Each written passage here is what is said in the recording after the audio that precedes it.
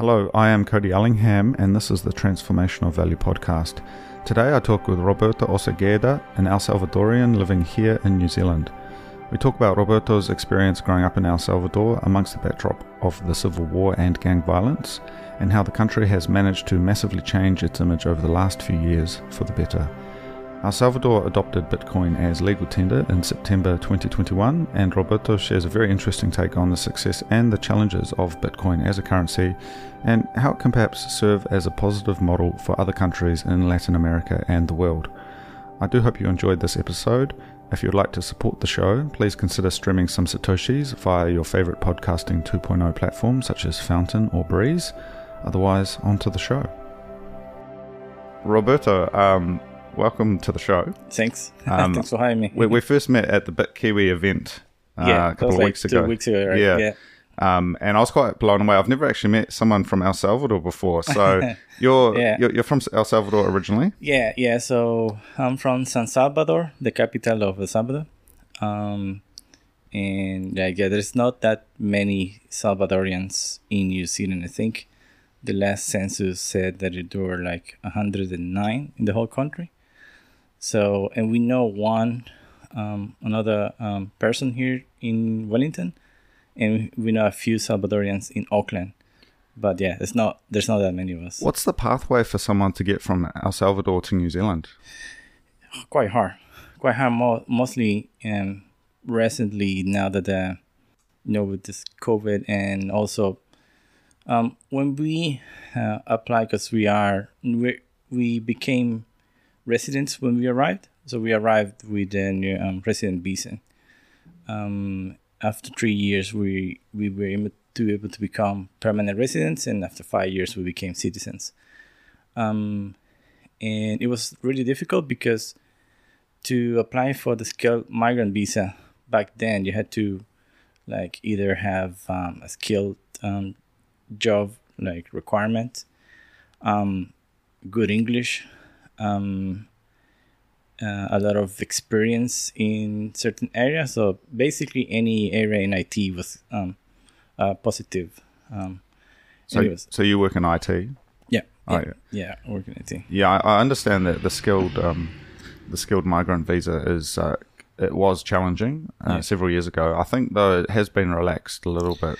It might have been relaxed now with COVID, and now because even us in the office, we are seeing a struggle of finding engineers, and I'm guessing that's happening around different industries where there is not that many people.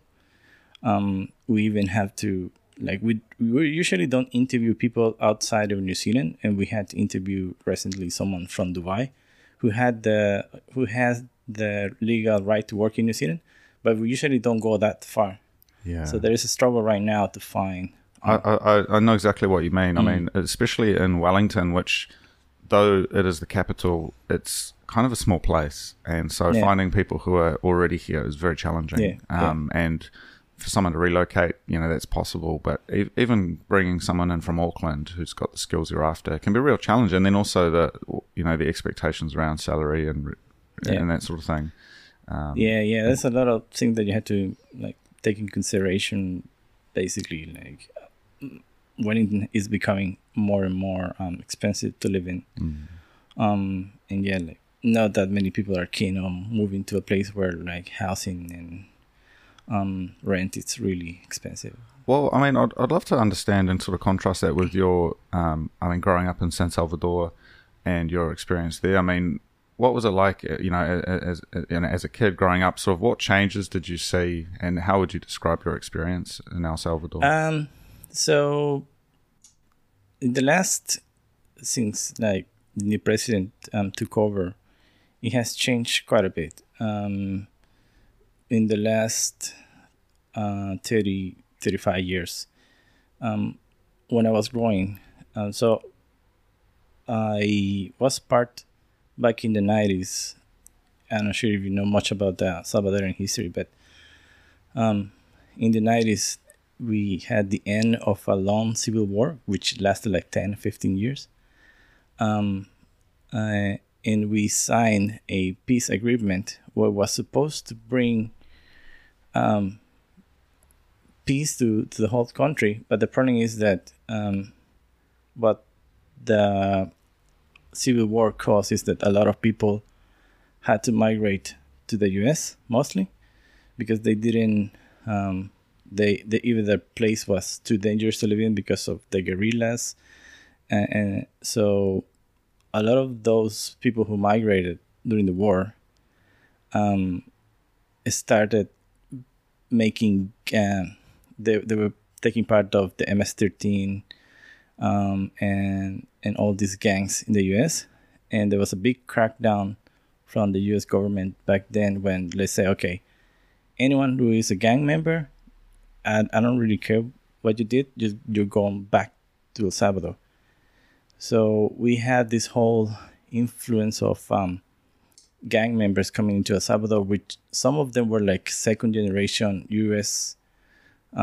Citizens, but they didn't know Spanish. So basically they didn't know other way but to be part of the gang. So that's interesting. Yeah, that's similar to. I mean, obviously the MS-13 is very serious, very dangerous organization. I've seen a lot about that in like Los Angeles and places like that. Yeah, that's where it all started. Yeah, but recently you might have seen in New Zealand there's been a debate around the 501 deportees. You know, they basically were Australians, but they had New Zealand citizenship by birth. Or by their parents, and they've been getting deported back to New Zealand and bringing sort of a level of violence which hadn't been seen before in New Zealand. It's one of the things like I see because I know there's gangs in New Zealand, and when I see that, and I say, yeah, that's kind of how it all started in El Salvador, like 25, 30 years ago, where like gang members were only seen as teenagers, like rebels. It wasn't professionalized. Yeah, it was just basically stealing, doing drugs and stuff like that. And then it started become a bigger issue. And a lot of these guys started recruiting a lot of young teenagers who didn't have any other way of making an income or something like that. So if I'm right, so you're saying a lot of the challenges here were because of the MS-13 gang members who were coming back to El Salvador. So before that, it was actually not as bad. It was not as bad. I mean, we are like any other country. You still have, crime, but it wasn't as bad before the gang members started. Yeah, I can understand that. I mean, where I grew up in Hawke's Bay is the home of the mongrel mob, and Flaxmere, and that was a relatively tame organization. They didn't interface with normal people that much. They did their thing, but what you're seeing now with these Comanchos and these biker gangs coming in from Australia is they're actually quite blatantly causing violence and affecting the public. And you've got the ram raids and all of this stuff, and though it's nowhere near the scale of what you see in El Salvador, it's still quite shocking. For New Zealanders, I think it's quite shocking. Mostly when, because we have had gang members for so long. We at the moment, the people that are getting captured in the last crackdowns in El Salvador, some of them are second and third generation gang members. So that's all they know. They don't see any other way for them to live. That's their life, and that's one of the things that previous governments never saw coming because they never really took high importance of taking care of those young teenagers. And I guess skipping back a little bit, so you mentioned the Civil War. Was that when you were a child? Or? Yeah. So the Civil War, I think it started around the end of the 70s. So I was born in 1982. So during my childhood, it wasn't as bad, but at the end of the 90s, it started like guerrillas started to go into urban areas because they were fighting the soldiers and the police. And quite often we will have to go and hide on auntie's house or something. because the guerrillas were like literally outside fighting. And you will have cases like, for example, I had cases where that house where we were hiding, he had a bullet hole come from the window down into the toilet door, and you can see the whole trajectory of the bullet. And that was because the guerrillas and the soldiers were fighting right outside. Wow. And you could hear, like, my wife doesn't like helicopter sounds. She's really scared of helicopter sounds because helicopters back then meant the soldiers were close by and they were looking for someone. So my wife doesn't like that sound. Wow. So yeah, it was quite scary. Well, it became in the 90s, the beginning of the 90s, a new president was elected, and he started a peace agreement with the guerrillas, and that was supposed to be the end of all those conflicts.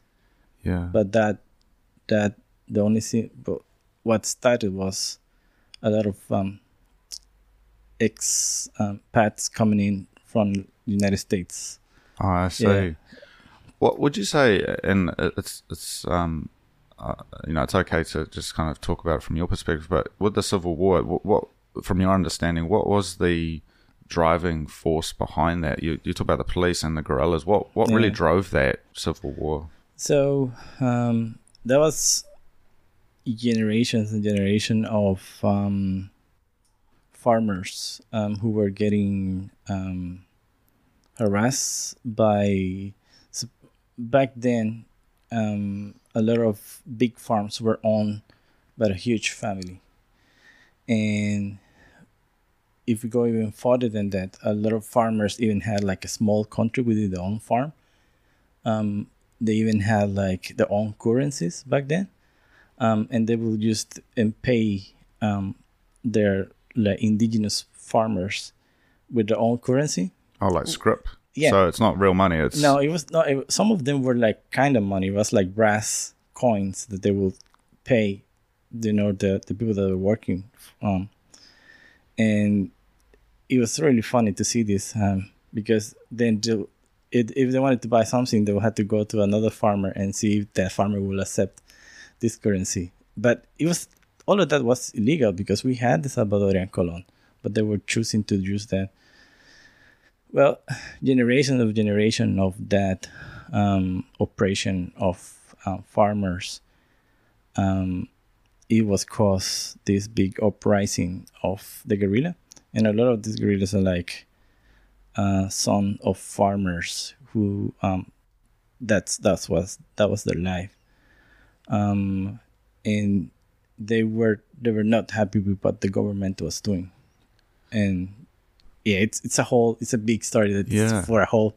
We could probably talk. Yeah. Well, no, that's fine. I mean, look, what I'm really interested in is your perspective on it, because these are complex things. But would you say, though, it was sort of the urban-rural divide? Yeah. Yeah. Because what you said about the scrip, this currency that's not really a currency. It's you see it historically where, someone in a mining town, for example, gets paid by the company, and you can only use that with the company. And it's quite an exploitative practice. Yes. However, challenges with the local currency, I mean, that's where we sort of get to our connection through Bitcoin, because at the end of the day, I mean, the Salvadorian colon, the currency, that went away, right? When did that go away? So it hasn't officially gone away. Oh, really? But no one uses it. Okay. So I believe it was 2000 or 2001 when the US dollar became legal tender in El Salvador. And the way that they sold this to Salvadorians was that it was going to bring a lot of loans, the interest loans, that were going to be brought down. Don't know exactly why, because of the US dollar. And so the problem with bringing the US dollar was that there was a official currency conversion of 175 colones is $1 up until now. Officially hasn't changed. 175 colon or 1.75? 8.75 colones. Yeah. It's $1. But because of the closeness for $10, a lot of things start to get more expensive because people like, oh, but I only have $1. Okay, I'll sell you this product for $10 because that's the closest. So a lot of things start to get more expensive because now you were trading in US dollars, but you were getting essentially paid in Salvadorian colones. And we, like quite rapidly, a lot of things got really expensive, like food, medicine, cars, housing, because of this conversion they had to do all the time. And initially, a lot of businesses had both prices, colones and Salvadorian and US dollars. And throughout the years, people started seeing the US dollar became more of a predominant currency. And after around, I believe, 10 years, nobody will take colones anymore.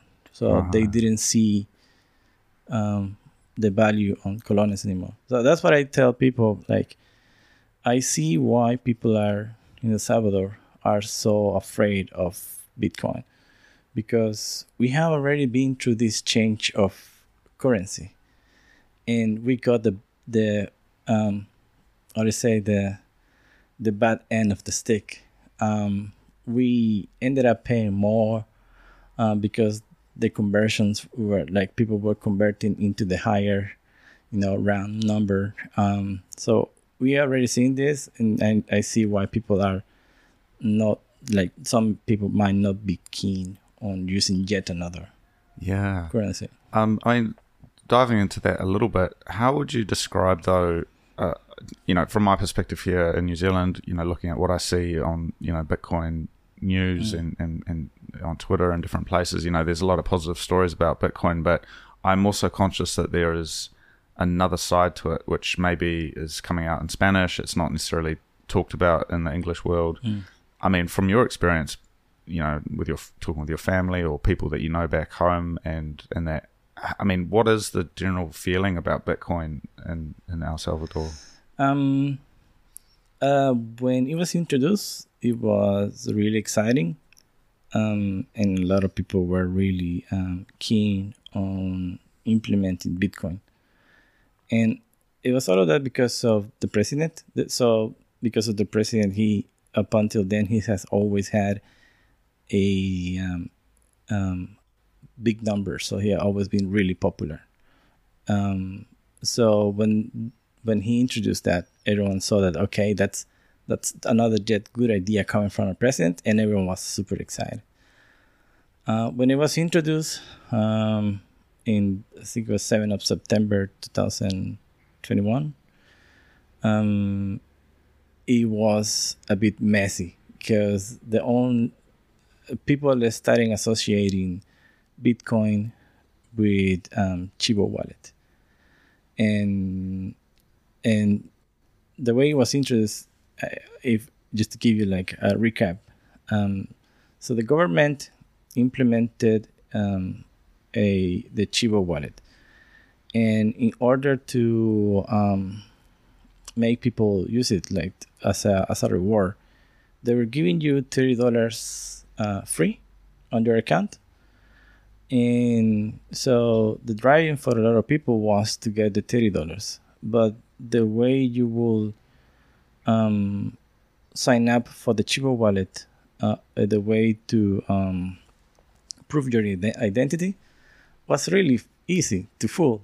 It was basically just your photo, and then and a phone number, and then you had access to a Chivo wallet, and you had access to the $30. But it so happened that a lot of people had pictures of the IDs of, like, for example, there's a lot of businesses in El Salvador where you can go for like to a like a paper plus or something here in New Zealand, where you can get a copy of your ID. But a lot of those IDs, they keep those IDs. They give the copy. So a lot of them had those copies around.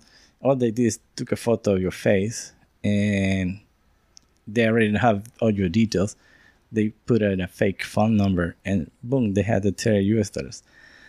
So by the time a lot of people were activating the wallets, the $30 were already gone because they didn't have. Someone else had taken Someone else has taken it because the whole process was really easy to fool. So a lot of people, because they saw it, said, "Oh, Bitcoin is a scam.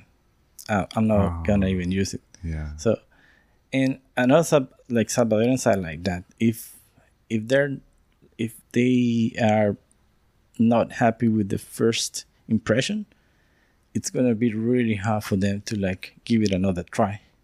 And because we have seen this so many times before, where a government has tried to implement something in a really not really well thought way.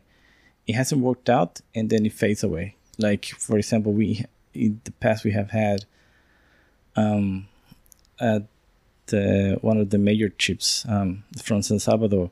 He split basically a whole street just for a bus. So it was, I'm not sure what they call it. It's buses that are like 1 and 2 long. It's kind of like a train. Oh yeah. But basically, he created a whole street for these buses, and it was meant to be for improving and make public transport more efficient. And it failed. Like, it failed horribly. It made the public transportation worse, because this whole street was only used by a bus that will only come like one every half hour, and then no one else was able to use it. So we have seen these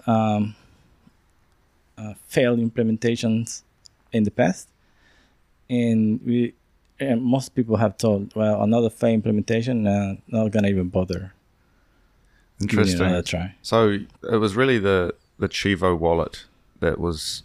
It seems like it was put together very quickly and maybe not thought through as much as it should have been. Yeah, so I think it was put together in 3 months, because he announced Bitcoin legal tender in June, and in September the Chivo wallet was beginning. So there were some challenges with Chivo wallet, though. Obviously, Bitcoin being an open protocol, you can use other wallets. How would you say the other solutions are being taken up? Like, is there awareness that there are alternative wallets? Do they all work in El Salvador, like in terms of getting access on the App Store and Google Play and that sort of thing? Like, how do people actually use wallets? So one of the good things that Chivo Wallet did was bring attention to Bitcoin. So even though there were people that were apprehensive to use it, they still saw, or they still like started to learn about Bitcoin. And as you said, some of them say, okay, I can't use this wallet, so I'm going to use an alternative because I see the value, I see the benefit on this. So a lot of people started using alternative wallets like the Bitcoin Beach wallet. And after a while, I think Strike started working in El Salvador as well. I think Strike only supports Argentina, El Salvador, and the US. I think that's the only countries where it works. And I personally told my family to use Moon Wallet, but they don't really like it. So yeah, other alternatives are being used, and like, for example, the Strike, what they're doing to attract customers is that they are offering discounts on different places if you use Strike, like 10%, 15% discount. So as a way for myself, I think that's one of a lot of former Salvadorians who I migrated, so a lot of money coming to El Salvador, it's coming from these immigrants in El Salvador. Remittance. Yeah, the remittances. So another thing that Bitcoin was supposed to do was to basically eliminate the fees that Western Union and PayPal and other alternatives to send money, or the normal banking system. It was supposed to bring down the fees, and a lot of people did see that, and they probably still do it. I myself do it. I use with my brother. I tell him, okay, what do you want to use? Do you want me to send it to you on Bitcoin on your Moon wallet, or do you want me to use Chivo or Strike? And we've been trying different wallets. He seems to prefer Strike because it's quite reliable. It has discounts in different places, and and the only downside is that because he still has to convert, because not that many businesses are accepting Bitcoin right now in El Salvador. He still has to convert that to US dollars. How does he convert it? So with the implementation of the Chivo wallets, the government implemented ATMs, Chivo ATMs, and they are all over the country. The only problem that the Chivo ATMs had is that you can only withdraw $20 notes or bills, and you still had to pay a little fee. Are there many other money changers that are not Chivo ATMs? For example, are there shops you can go to and get US dollars? Yeah, so I believe the second biggest one is the Athena ATM, which I think you can find in El Sonte and a few other places. And sorry, just going back a little bit. So, how long did you say you had been in New Zealand? We arrived in New Zealand in 2013. So. Okay, so you've been here a little while. So you would have seen, and your brother is in El Salvador. So you would have seen a period where you had to use PayPal or Western Union before. What were you using? Which one did you choose usually? Me and my wife, we normally use Western Union. Okay, so Western Union, and I mean I know there's a couple of Western Union places in Wellington. Yeah.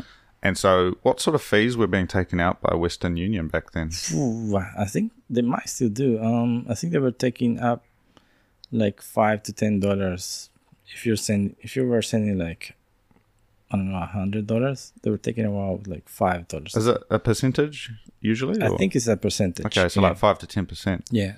Okay, and then now with your brother, you can experiment with Chivo, Strike, Moon Wallet, and you send it directly with almost no fees over Bitcoin. Yeah. And then locally, he's now got that Bitcoin value. He can go to an ATM or a money changer and actually just get US dollars out.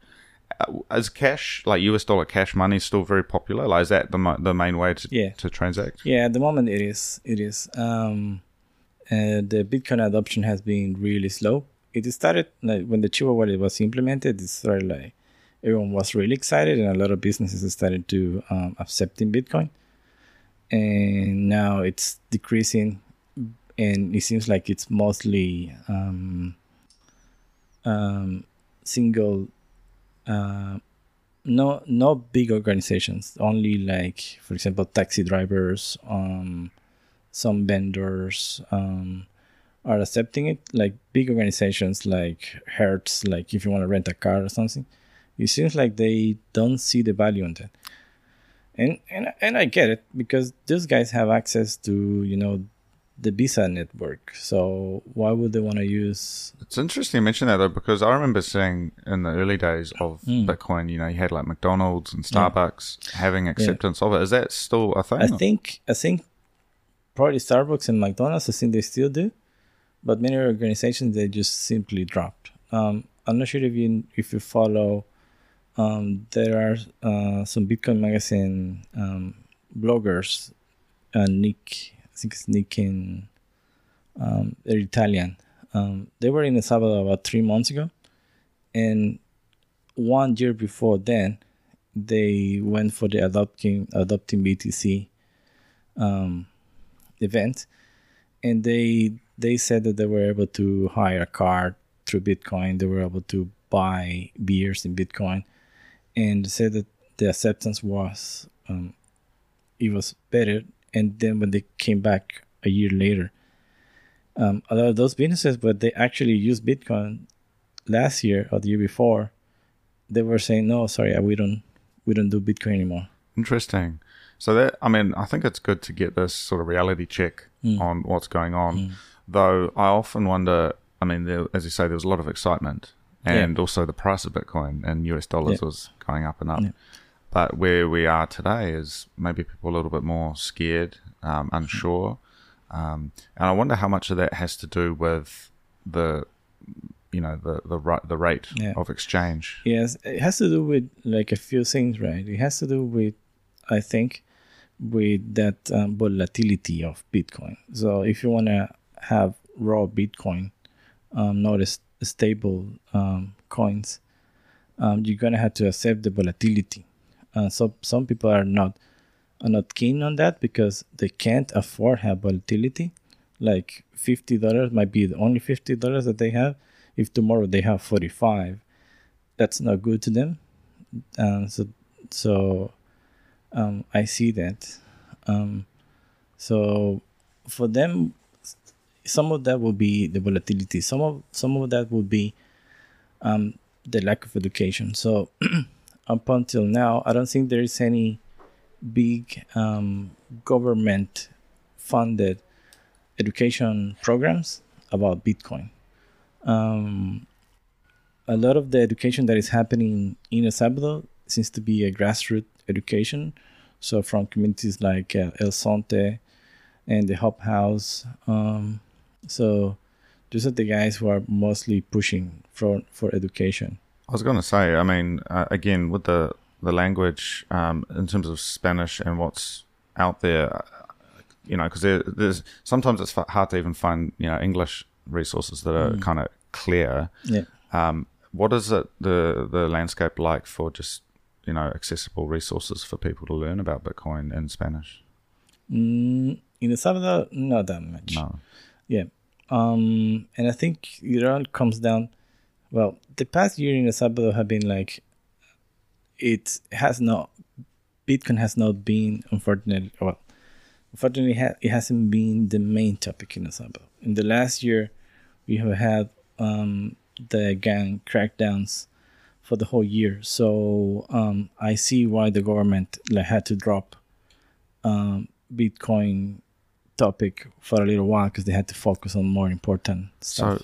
So with coming back to the gangs, so it seems like that kind of came under control at some point, and now there's another crackdown, or what's really driven this latest one? So when Bukele became president in 2019, he immediately started a crackdown on gangs, and you immediately saw a drop on murder numbers before Bukele. Because it was quite a high number of murders previously. We were having 10, 15, 20 murders per day. And when he became a president, it went down to 3 or 4, which everyone was saying, well, that's a big improvement. So for a long time, that was the thing. Then Bukele said Bitcoin was going to be legal tender, and I'm not sure if you saw, but during that time he had a lot of big Bitcoin guys come into the country. One of them was CZ. He came into the country and they met. So Binance, CZ. Yeah. So he came into the country. I believe it was that week exactly that week when the gangs committed 80 murders in the lapses of like 3 days. And you can see that we know what they did it. They did it because they wanted to show that they still had power. We still are not clear whether they did it. The gang members or the gang organizations came up with that, or whether there were other influences, like trying to overshadow Bukele's plans, and to show whoever comes into the country, to show them that El Salvador is still a really dangerous country, so don't do business with Bukele.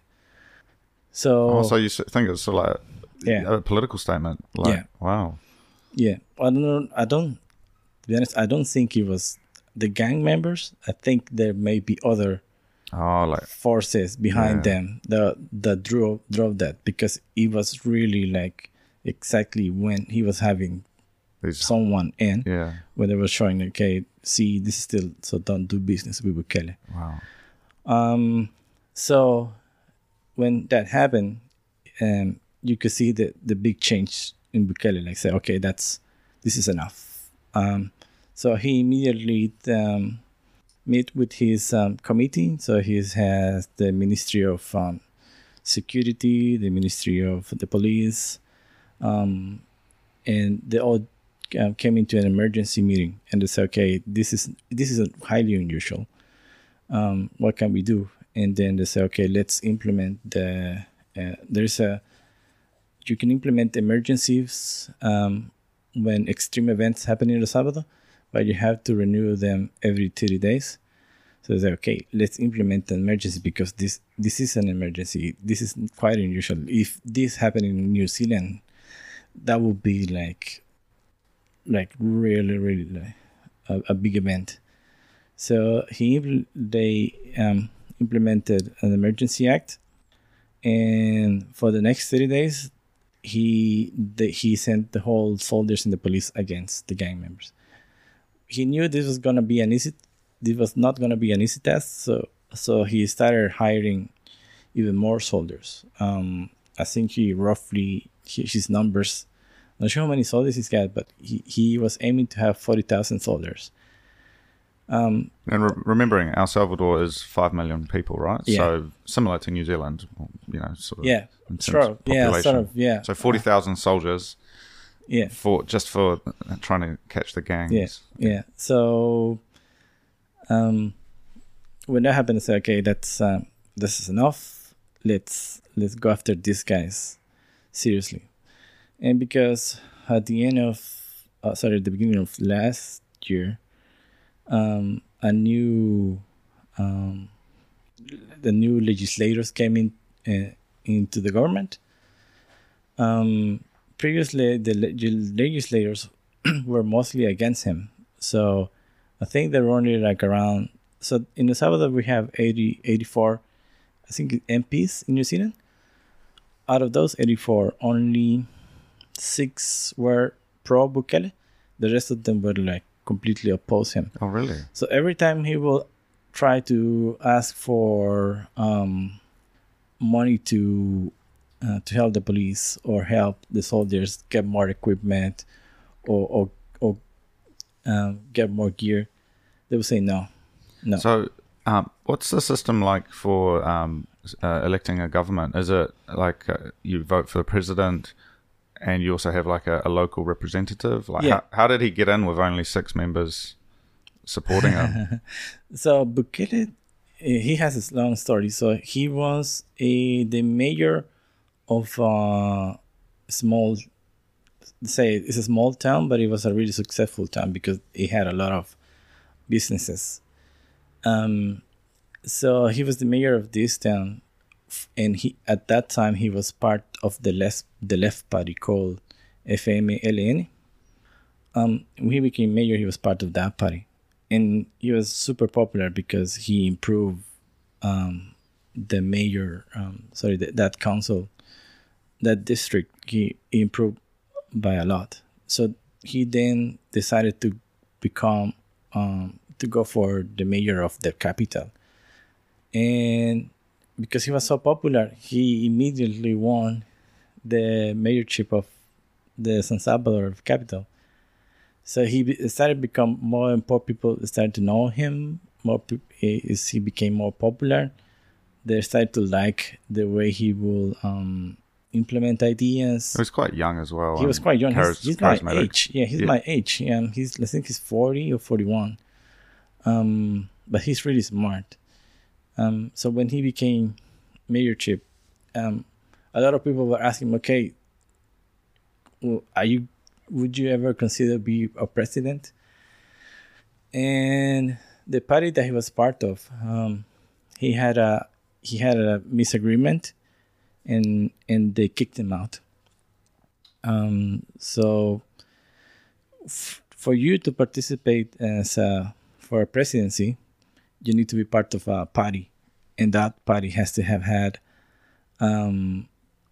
has to have about 200.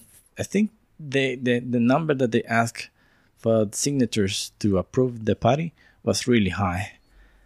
So I think they were asking for like 50,000 signatures to create the party. But when they kicked him out, he would come, and you can still see him in his Facebook page. He will come and he will ask people on a live stream, like, what do you guys want me to do? Would you like me to be your president? And they were, during months, I think he considered whether he wanted to run for presidency or not.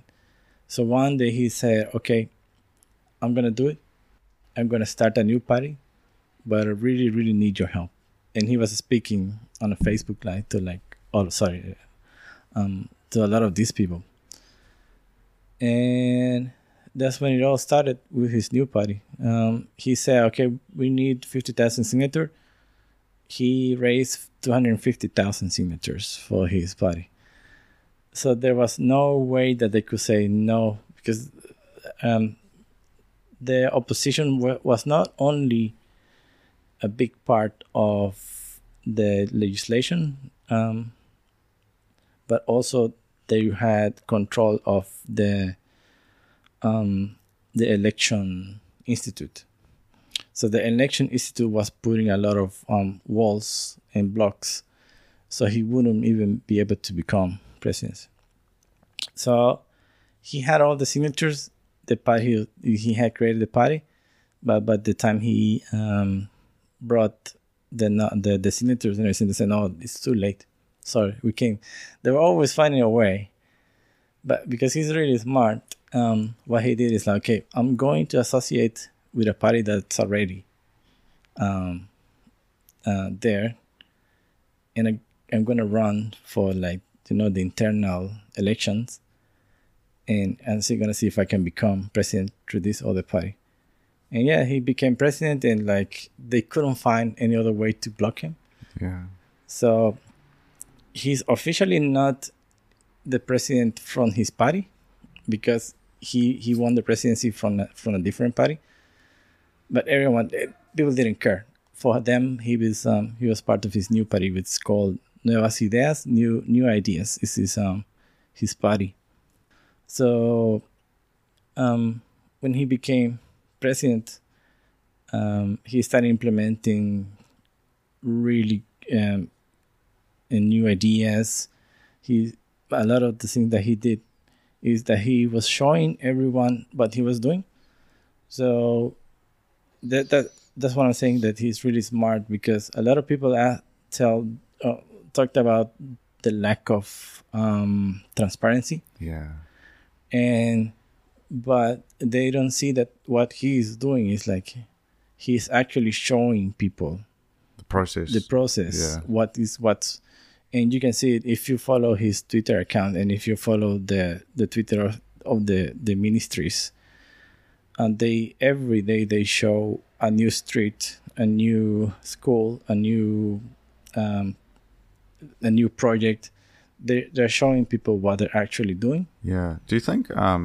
I think transparency in that is really important. Would you say that there was already, though, within the existing government, a degree of corruption and just infighting in that as well? So he was sort of fighting not only gangs, but also his own kind of incumbent people who maybe were corrupt. Yeah. Yeah. So obviously, when he became president, because he became popular, I think one of the reasons that he had to leave his old party was because he didn't agree with the things that they wanted him to do. So it's okay, I'm leaving. And so after that, the opposition was against him completely, because they knew what he meant if he became a president. Because these two parties, there's officially 4 or 5 parties, but the other ones are really minorities. So they only have 2 or 3 legislators. So these two big parties, one of them is the left party, what he was part of, and the right party called Arena. These guys, they knew that he became presidency, it would mean that they will lose power. Yeah. Not just in the government, because in the last four governments, or 4 or 5 governments, basically what we went from was we had left party government and then we had a right party government. And just flip-flop. And flip-flop between them for the last 25 years. And the actual normal people maybe didn't see that much change or improvement. No. Yeah. And I remember that one time of the left party, their slogan was, "We are the change." Yeah. And they were like, "Oh yeah, you are the change because you are the opposition of these guys." But when you actually came into government, you didn't actually do anything differently. You still had this under the table corruption. So yeah, these two parties saw him as it was going to be the end of their power. Yeah. And not so much the power, but their way of living, because these guys were making a lot of money through corruption. They were offering projects to people who didn't even have the requirements. Yeah. They were also using all these organizations that were supposed to help communities, because back then everyone thought the problem is that the government doesn't have money because the country is poor, and because the country is poor, there has to be other organizations that help communities around El Salvador. So they were selling this idea that the government didn't have enough money. That's why the schools were bad. That's why the streets were bad, and we needed someone else to help us with that. So they they created these side organizations that were supposed to, for example, bring education to communities and things like that. And what they did is, through the legislators were also corrupt because they were also from their party. They were funding money to these organizations and this was money coming from USAID, from all these organizations that were trying to fund local organizations that were carrying out projects to help people. Yeah. So you would have seen then. Because El Salvador, there must be natural resources, there must be industry that is valuable, and so you've got people at the top who are able to intercept that and live very nice lives, and maybe they've got US bank accounts, they've got property in Florida or whatever, and then you've got local, just normal people who are thinking that it's a poor country. Exactly. So that could be quite stressful, I imagine, to just have that huge gap and that level of corruption, which I think a lot of New Zealanders are unable to even understand what that means. Because we have challenges here politically, but certainly, I can walk down the street and see MPs. I live 500 meters from where the Prime Minister lives, in Thorndon here in Wellington. It's like there's not that distance where they've got armed guards and machine guns and they're untouchable. And I think in a lot of parts of the world it is exactly like that, and normal people they feel powerless. Whereas I just come back to Bitcoin. So maybe there was this hype and excitement around Bitcoin, but still the real thing that it's enabled though is the remittance that you're using that for your remittances. I imagine a lot of other people are. In that sense, that alone seems like it was a success. What are your thoughts on that? So remittances were a big success because Bitcoin basically allows or decreases the fees to almost nothing. When I send money to my brother, I think I pay a cent or something through the Lightning Network.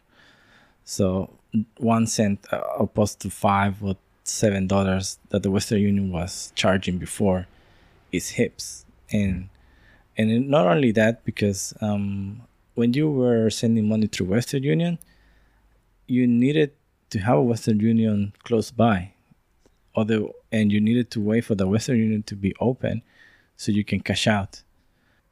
So you wouldn't be able to send money on a weekend, for example, or on a Saturday night or a Sunday night. You were not able to send money, or if you were, like, you will have to wait until Monday to get it out.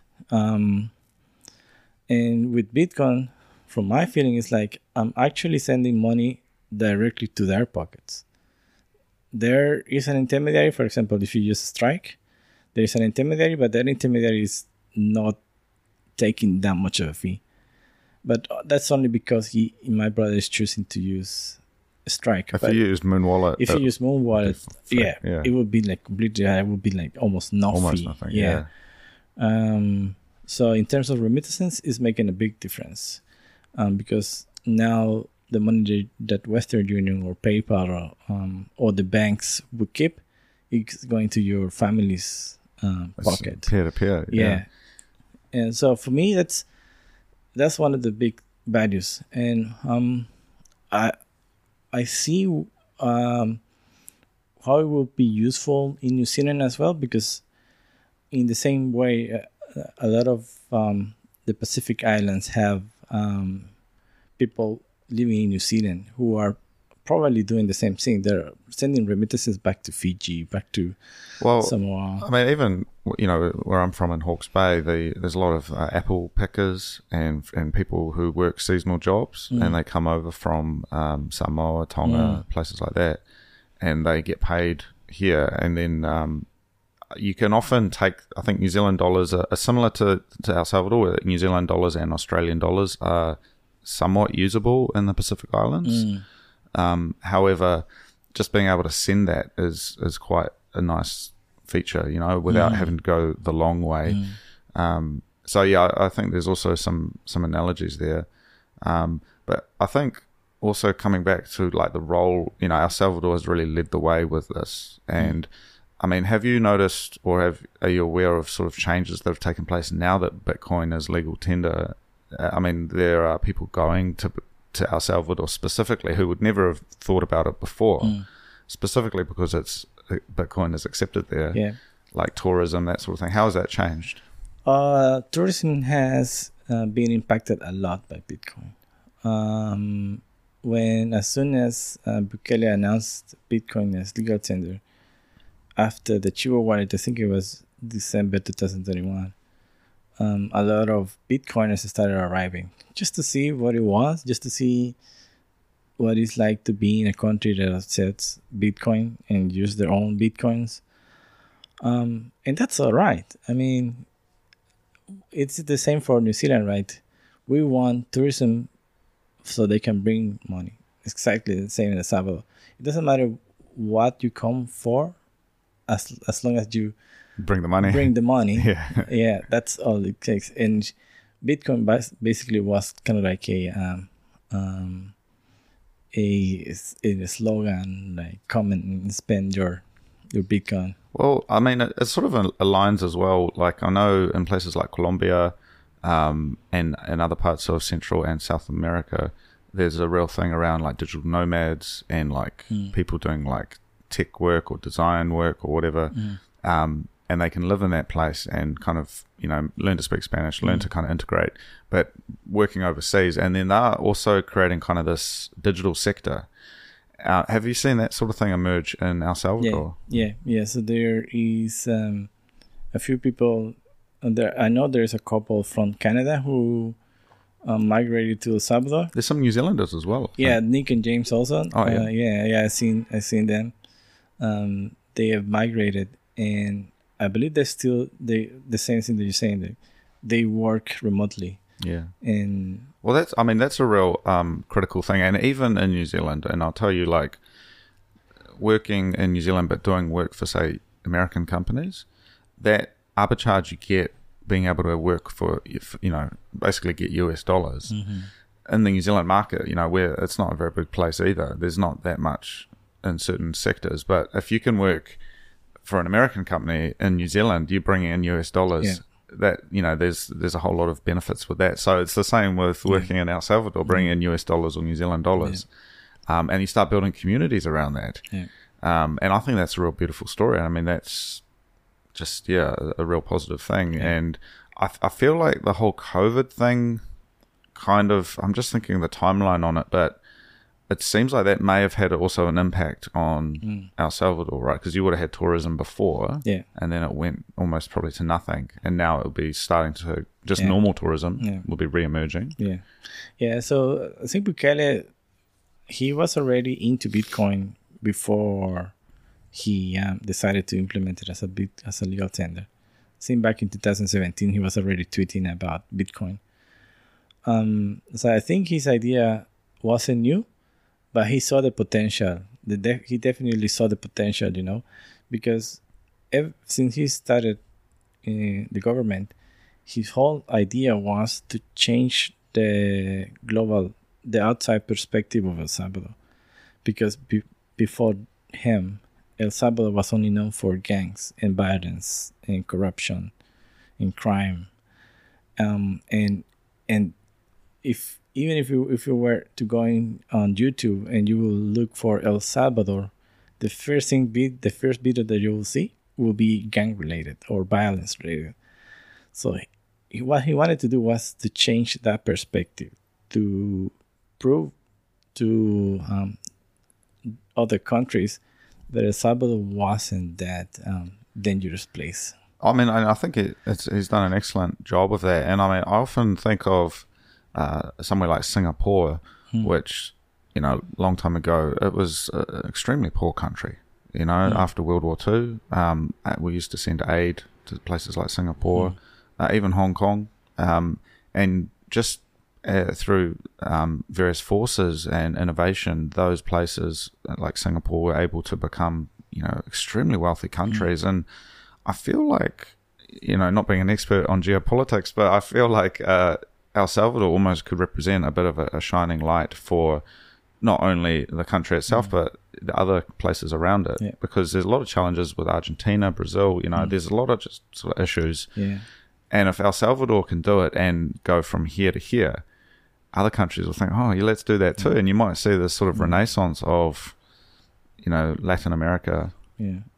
It's funny that you mentioned Singapore because and I think the president himself has said it before. We want to be like Singapore. Like, we want to be that country that came from a very being a really poor country to being this really huge success. And as you're saying, there a lot of countries in Latin America are seeing what he's doing and are taking notes.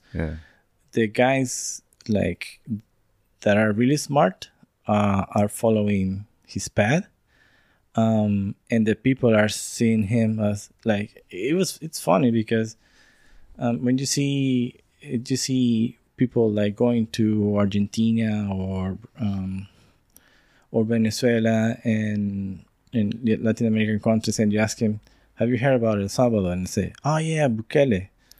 And they say, because they know how popular he's not just popular in El Salvador, he's popular in the whole of Latin America. Well, I mean, I think there's a certain thing there because you've also got, except for Brazil, you've got a demographic of Spanish-speaking media, and it is sort of like you've got the English world and then you've got the Spanish world, and it is Central and South America. And if you can have a country like El Salvador really pushing through and kind of breaking out of this trope of corrupt, poor, gang-related. I mean, that's the story of Colombia. It's the story of Argentina. All of these countries have the same story. But if one country can emerge and say, "Hey, actually, there's another way," and just like with Singapore, where it was led by a like visionaries, you had these, individuals who were in quite powerful positions, but they used that to usher in a better way. And I think that's one of the criticisms that's often leveled against Bukele, is to say, well, he's blocking up all these gang members, maybe he's not doing it through the right process or something. But you got to put yourself in that position and say, well, I'd rather have those guys locked up than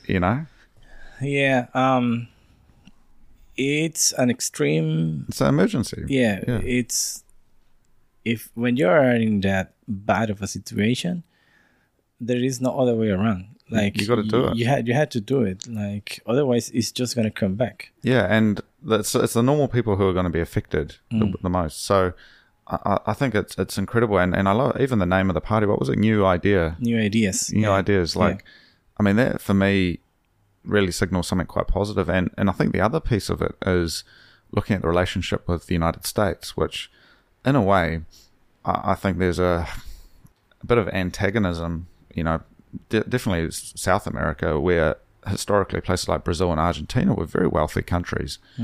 But it was unfortunately the intervention of the United States which caused some major economic issues. And I mean, I would love to go to South America, Argentina. It's a beautiful city. It's like a European city. Yes. Have you been to Argentina? No, I've seen YouTube videos about Argentina, and it looks like Europe. It looks like you're walking through the streets of Europe. It's really amazing. And also, if you look at its resources, so Argentina in particular, it's like so much farmland.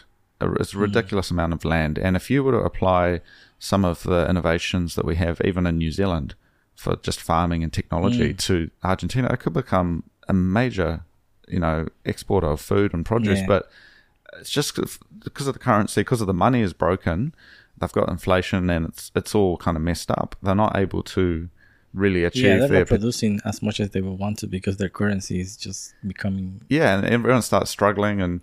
And I think if El Salvador can lead that, I mean, imagine if you had like tech companies and these digital people starting to, invest and build in El Salvador. You get the gang problem under control. You start having, some real good systems. You start bringing everyone up, and then people start having hope. And I think that's something that's really important, is having that kind of hope for a better way. And then it's like, well, I don't need to be a gang member, because if I actually can learn and study and be successful, I can actually make more money than if I was a gang member. Yeah, there is a lot of potential success through rebranding a country, either through decreasing crime, through being a new tourist place that people would like to go also because of Bitcoin. And as you're saying, like, this could be, it's becoming an example of in a lot of Latin American countries. If they wanna follow a path, because so far no one knew actually how to solve this problem, because gang members, drugs, corruption, when you hear that, and you say, you associate that with Latin America.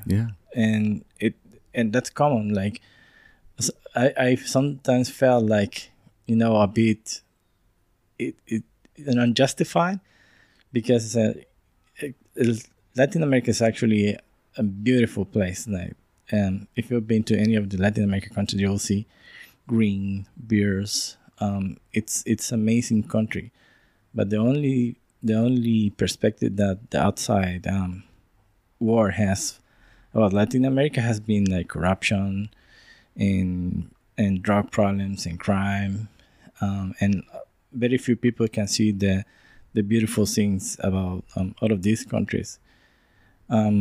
Now that one country is trying to break through and shine in a different light, I'm hoping that other countries start to see that there is another way.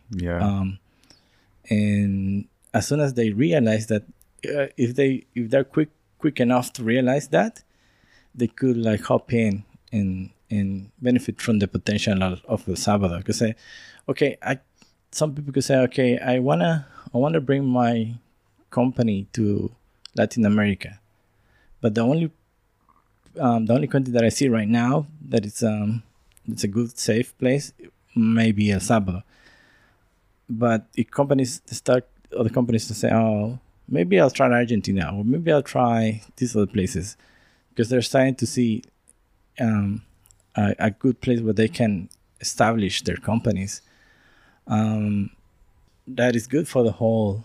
For everyone. Yeah. And I mean, everyone there is, if you can give them a hope, I mean, certainly I see a lot of hope. And I mean, for yourself, I mean, are you optimistic for the future and for the future of Bitcoin in Latin America? Yeah, I think, a lot of, obviously each country is different, but like Argentina, Brazil, Venezuela, it's seeing Bitcoin as a big alternative to their currency, because it's basically losing all the purchase power that they have had before. Even Cuba, which they have their Cuban. It's exactly the same. So they have an official currency conversion between Cuban, I think it's Cuban pesos, and US dollars, and then there is the straight currency exchange,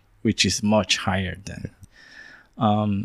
So those guys are benefiting from US dollars because US dollar doesn't lose as much purchase power as their own currency, and Bitcoin is that alternative. And I mean, even just hypothetically, I mean, if you've got this kind of block of countries who are using Bitcoin, it also reduces those barriers to trade. And so El Salvador, what countries does El Salvador have a border with?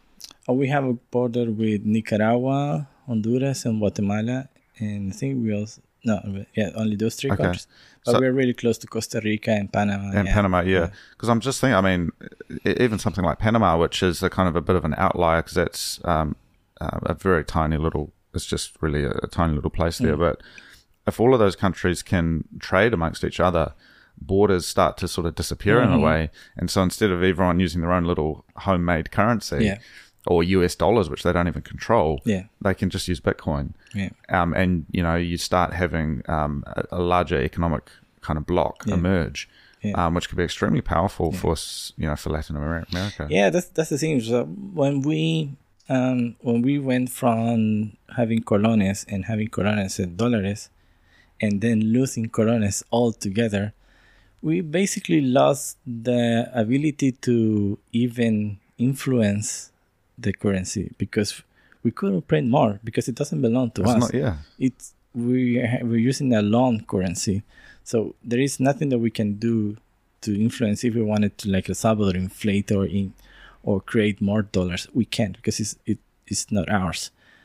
And so we have to have an alternative for that, and we need an alternative that will not lose purchasing power throughout the years. And at the moment, even though Bitcoin is like super early, and I'm thinking that's probably why it's so volatile. The purchasing power is over the years is going up. So what would you want to have? Something that is slowly going down, or something that is like going up and down, but throughout the years it's going. Yeah, and I mean, look, at the end of the day, Bitcoin, we've got the halvening coming up in just over a year. Yeah. I think what you're going to see is, look, maybe some people got on the bandwagon a couple of years ago when Chivo wallet first came out, when Bitcoin first came to El Salvador, but maybe they saw, the price volatility and they got out. But I think once we see the price start going up again, more people are going to get on. And every time people get on, some get off again, but more and more people stay on. Yeah. And at the end of the day, using it as remittance works already. That's an amazing use case that's benefiting, personally benefiting you and your family. If businesses can start building on it, people start kind of seeing how the cycles work, because every 4 years, there's half as much Bitcoin coming onto the market through mining, through the halvening process.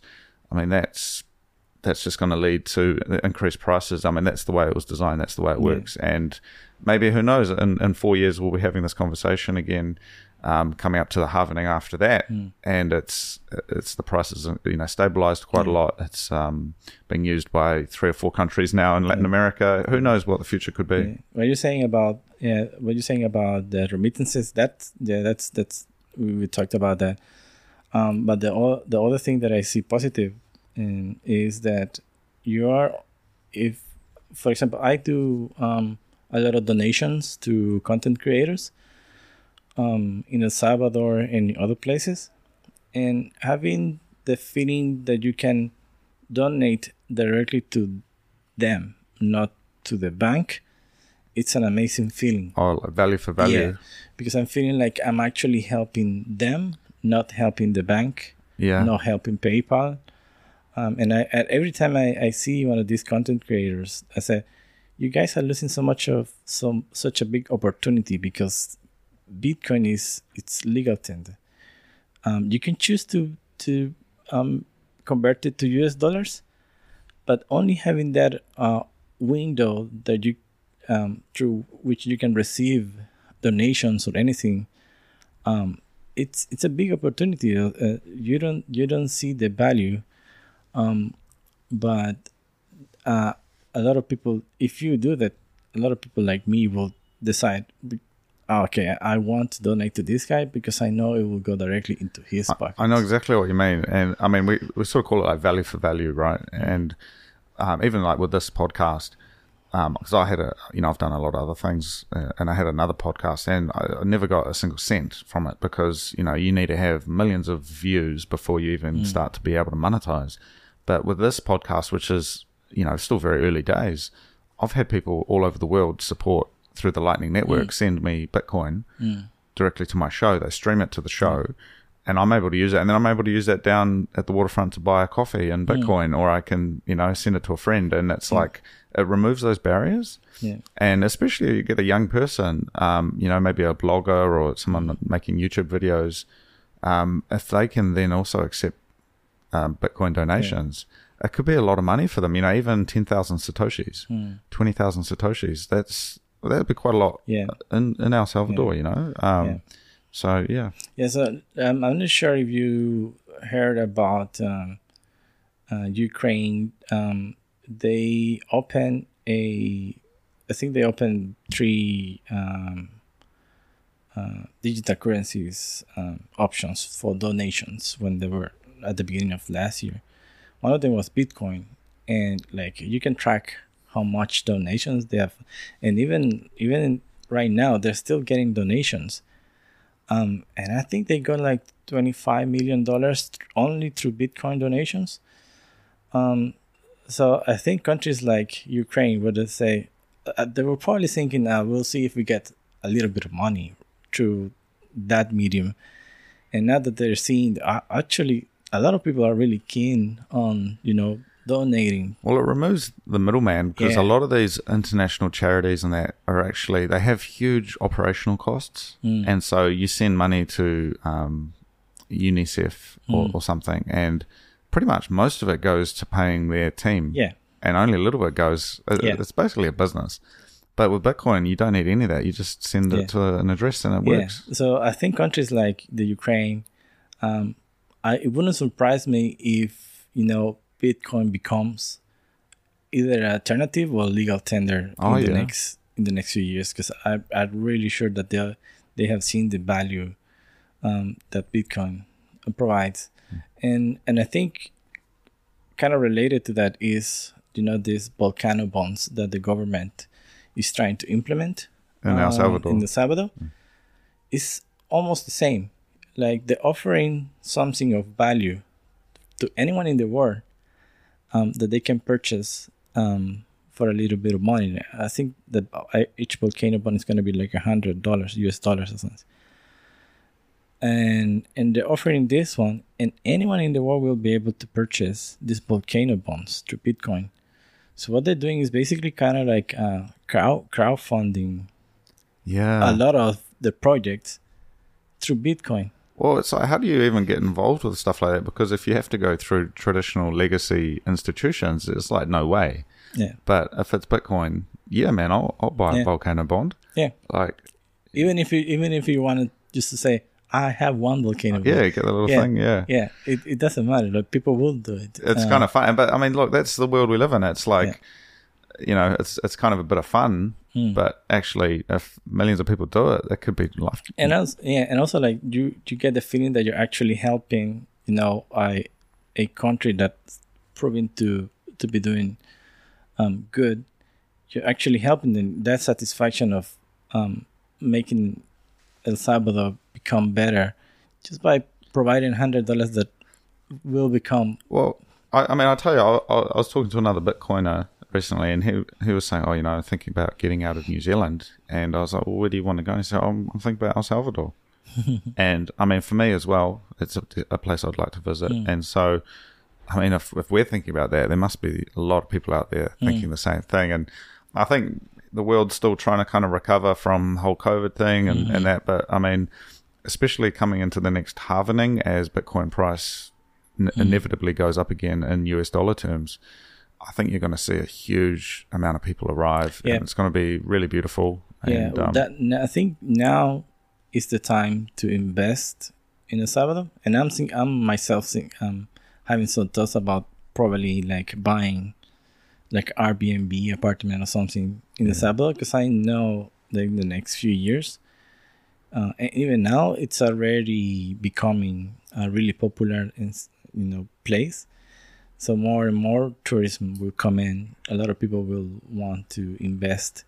Properties are going to start to get more expensive. So yeah, this might be the best time to get in, and, to invest. But I see like this is one of the things that really amazed me about Bukele. This guy, it's already thinking about what's going to happen in the next 5 years. Yeah.